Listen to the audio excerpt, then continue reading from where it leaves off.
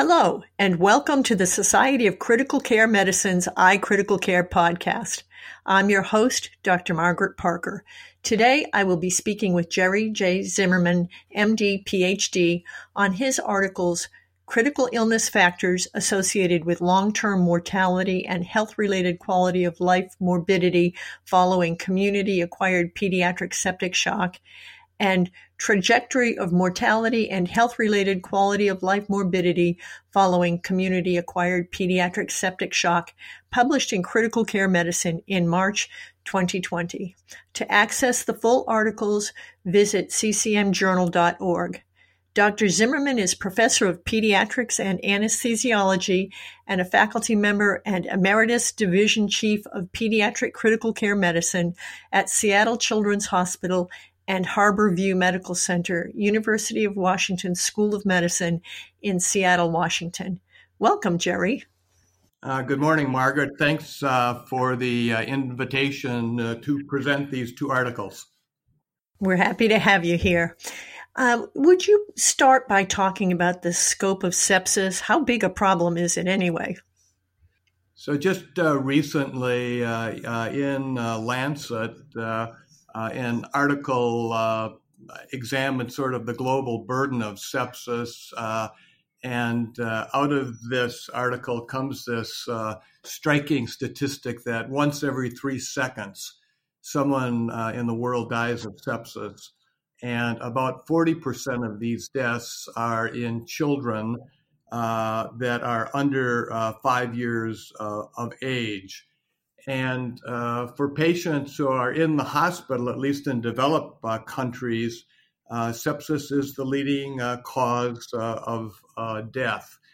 What's good about children is mortality from sepsis has really decreased considerably in the last several decades.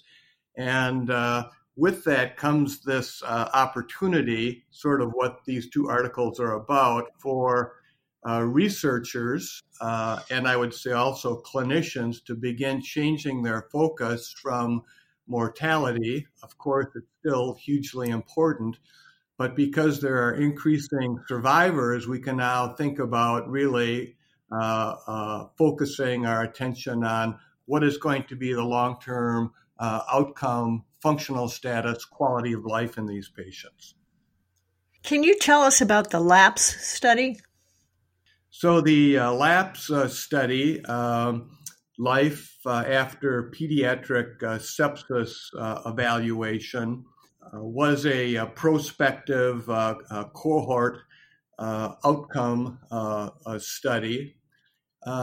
This was designed to address the two specific aims, basically, that are described in the titles of these two articles that we're talking about today.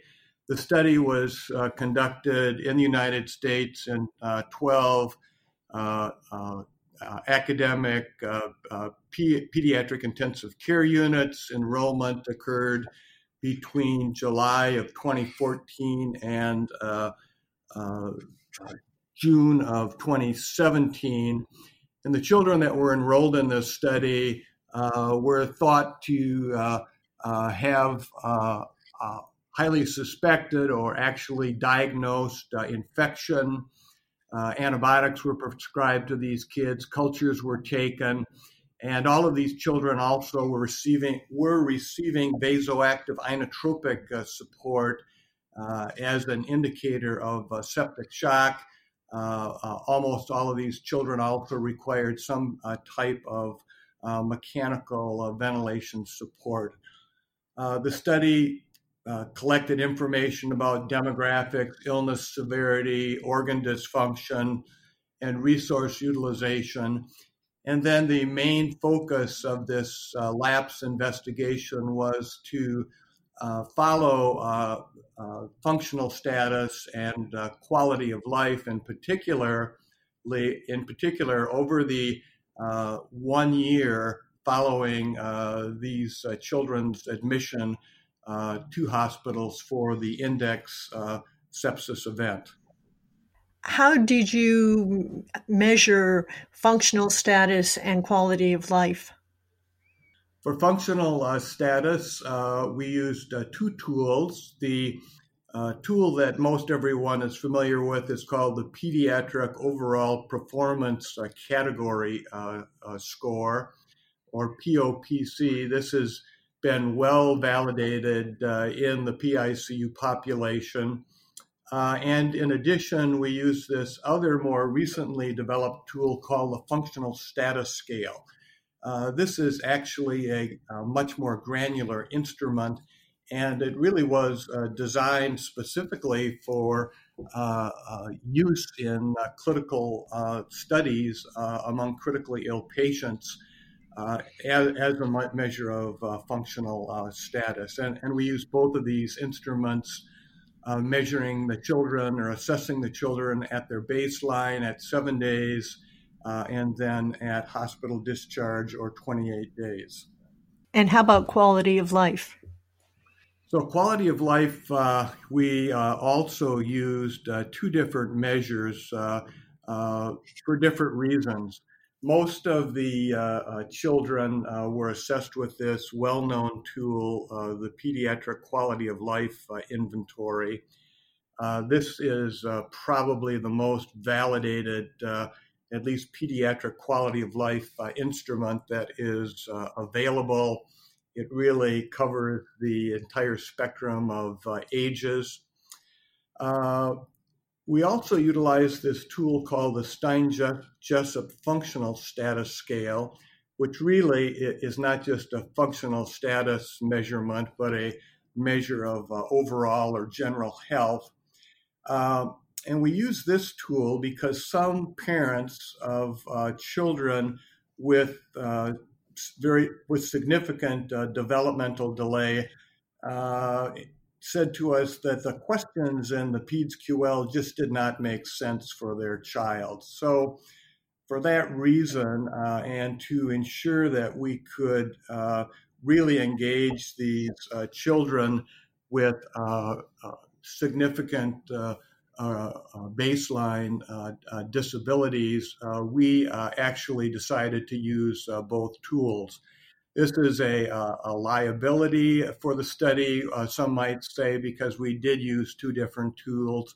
On the other hand, in the end, I think the investigators view this as an asset because we really were able to assess all children in terms of their quality of life with tools that made sense to the parents who were providing these serial proxy assessments of their children. How many children did you study, and what were your findings? Well, in total, over this enrollment period between 2014 and 2017, 838 children were screened. Of these, 632 met the inclusion and exclusion criteria, and 90% of these children were approached for enrollment into the study. Ultimately, 392 of these children, or 69% of those that were eligible, were actually enrolled. So we think those are pretty good numbers. Our findings, let me just sort of go through this systematically. First of all, in terms of infectious disease status, about half of these children, 49%, had a documented bacterial infection. 20% of them basically had a viral infection with clinical sepsis. Another 20% had combined virus and bacterial infections. And then 32% of the cohort never demonstrated any positive culture or a positive polymerase chain reaction testing for a virus. Of the 392 participants, we had good representation across the entire age spectrum for children from neonates basically to children up to 18 years of age. About 45% of the participants were female, and 17% of these kids were immunocompromised in some way. In terms of initial severity, these children were assessed with both PRISM as well as the Pediatric Logistic Organ Dysfunction score on day one, with PRISM and PLOD scores of median scores of 11 and 9. The median PICU and hospital days were 9 and 16. The median duration of vasoactive inotropic support was 3 days, and for mechanical ventilation, 8 days. Of this cohort, 38 required renal replacement therapy for a median of 8 days, and 27 required extracorporeal life support also for a median of 8 days. I think it's notable that at baseline, in terms of gross functional status, only 38% of these kids had a normal functional status by the POPC score. And at the time of reassessment at 1 month, the majority of these children remain below their baseline pediatric cerebral performance category, as well as pediatric overall performance category.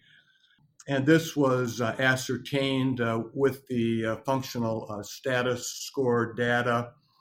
Utilizing this instrument at baseline, approximately 50% of these children had a normal status utilizing this instrument, but again, at hospital discharge or 28 days, the majority of these children were abnormal compared to their baseline as assessed following the sepsis event.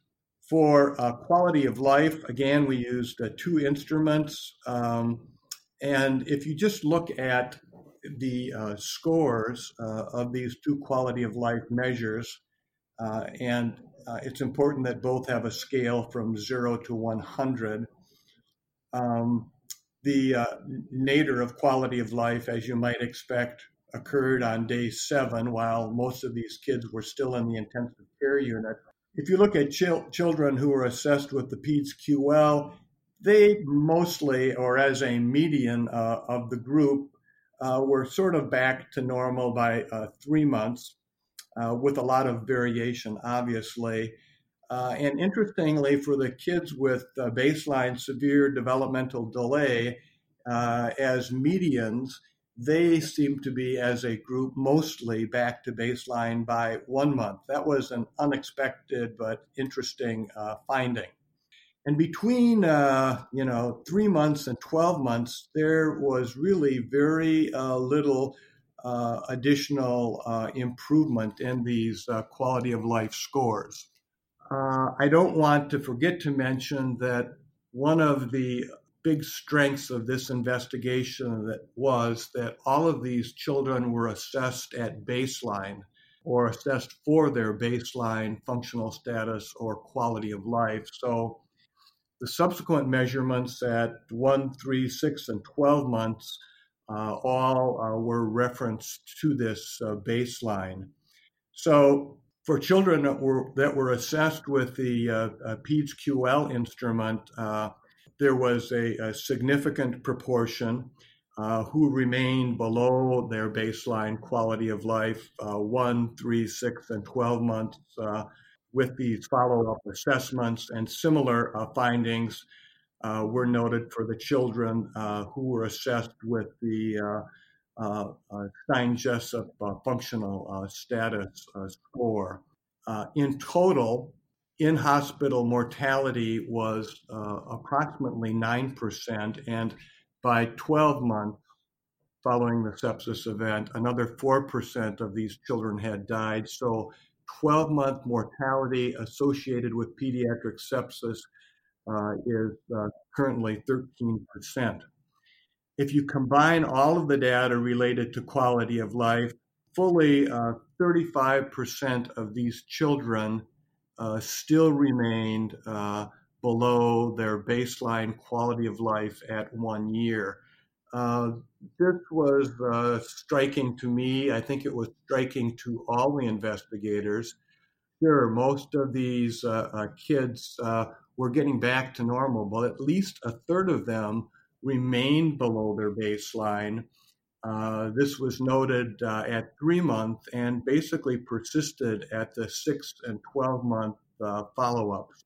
So there is definitely a large proportion of children who remain below their baseline, even as far as a year out following the sepsis event. Would you talk about what variables you looked for association with outcomes? Sure. Let me just define some definitions that we use for this part of the study. For death, we looked at all-cause mortality. Then we looked at this other, I would say, new variable that we call persistent and serious deterioration of quality of life.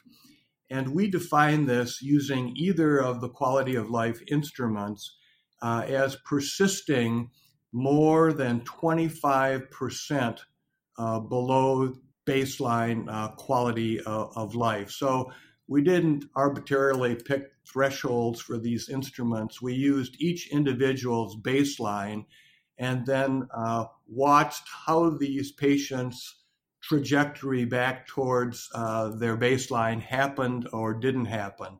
And if they remained more than 25% below their baseline, we said this is a serious deterioration of quality of life. And if you combine these two measures, death and poor quality of life, we define this as a poor outcome. So the variables in univariable analysis that we considered as possible associations for these outcomes were severity of illness at admission, utilizing either PRISM or PLOD, the maximal and cumulative organ dysfunction that we measured by PLOD, the maximum and cumulative vasoactive inotropic scores, the duration of mechanical ventilation, the need for rescue therapies like renal replacement therapy or extracorporeal life support or cardiopulmonary resuscitation. We looked at a unique measure, I don't think this has been done before, which was the magnitude of deterioration of functional status that occurred during the first 7 days of ICU admission. We looked at any new pathological, neurologic sign or event. This could be new seizures, a new intracranial bleed, cerebral edema. We looked at ICU duration of stay, and at least for quality of life, we also examined patient age, which was an important variable. In the end, on multivariable regression analysis, and there were many possible models, but within a group of clinicians and statisticians, we chose one that we thought was biologically plausible and clinically relevant. So this final model included the summation of daily PLOD, or organ dysfunction scores, and the risk for a poor outcome was increased by 1% for every PLOD point. Secondarily, the highest vasoactive inotropic score was important because for every point the patient had a 2% increased risk of a poor outcome. And then, as expected for any acute pathologic neurologic sign or event, the patient's risk increased fivefold. So in this model, cumulative organ dysfunction per PLOD, basically intensity of septic shock by the vasoactive inotropic score or any pathologic neurologic event were independently associated, very highly statistically significant with a poor outcome. Can you tell us about the limitations of your study? Sure. Well, the biggest limitation of this study was loss to follow-up. And this is always a challenge for a longitudinal investigation like this. And we actually had a very experienced team in place to do these follow-ups. And these were conducted, some of them in person, many by telephone, some over the internet, some even using applications on smartphones. So we tried a variety of techniques. We also reimbursed families for their time for doing so. However, the fact of the matter is that at 12 months, we still had only about 50% of the patients that originally had baseline data who remained in the study. So this is a significant liability. What I can say, however, is if you look at the group that dropped off, at least in some ways, they were more seriously ill.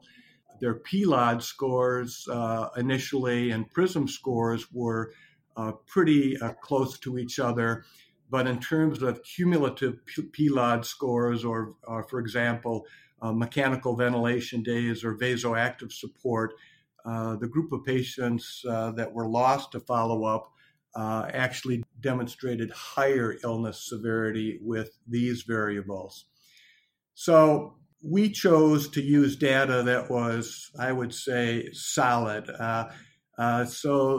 We report as our primary outcomes data without imputation, but in the electronic supplement of the second article, we also report data utilizing multiple imputation techniques and plug in values that are missing.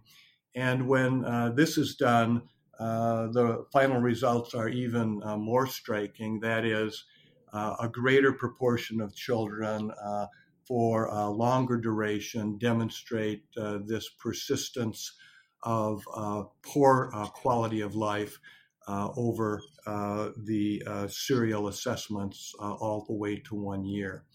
So it's a liability. We address the liability with imputation, and the results are even more striking. So the primary results that we report are probably an actual underestimate of this total burden of poor quality of life following pediatric sepsis. What are the implications of these studies for clinicians? What should we take away from these two papers? So I think, at least for me, I guess I should just speak for myself, but when you work in the intensive care unit, one of the goals is to wean these patients proactively off of their support and, get them out of the ICU and out of the hospital. And to date, we've been sort of largely blinded by what happens afterward, although I will say there is increasing evidence of interest in what happens afterward. And I think this study specifically provides quantitative data that all is not well, even though we have rescued most of these patients from their organ dysfunction when they leave the intensive care unit. And just as a something new to think about. In general, at least a third of children surviving their septic shock are not normal with respect to their quality of life. They remain in a clinically significant way below their baseline. And there may be a number of reasons for that. One of the purposes of this study was to really examine this idea of a composite measure for future interventional clinical trials. If you would want to use mortality nowadays as an outcome measure, you would need to enroll many thousand patients in each group if you were targeting a 25 or 20% effect size from the intervention. And this is because mortality is now quite low.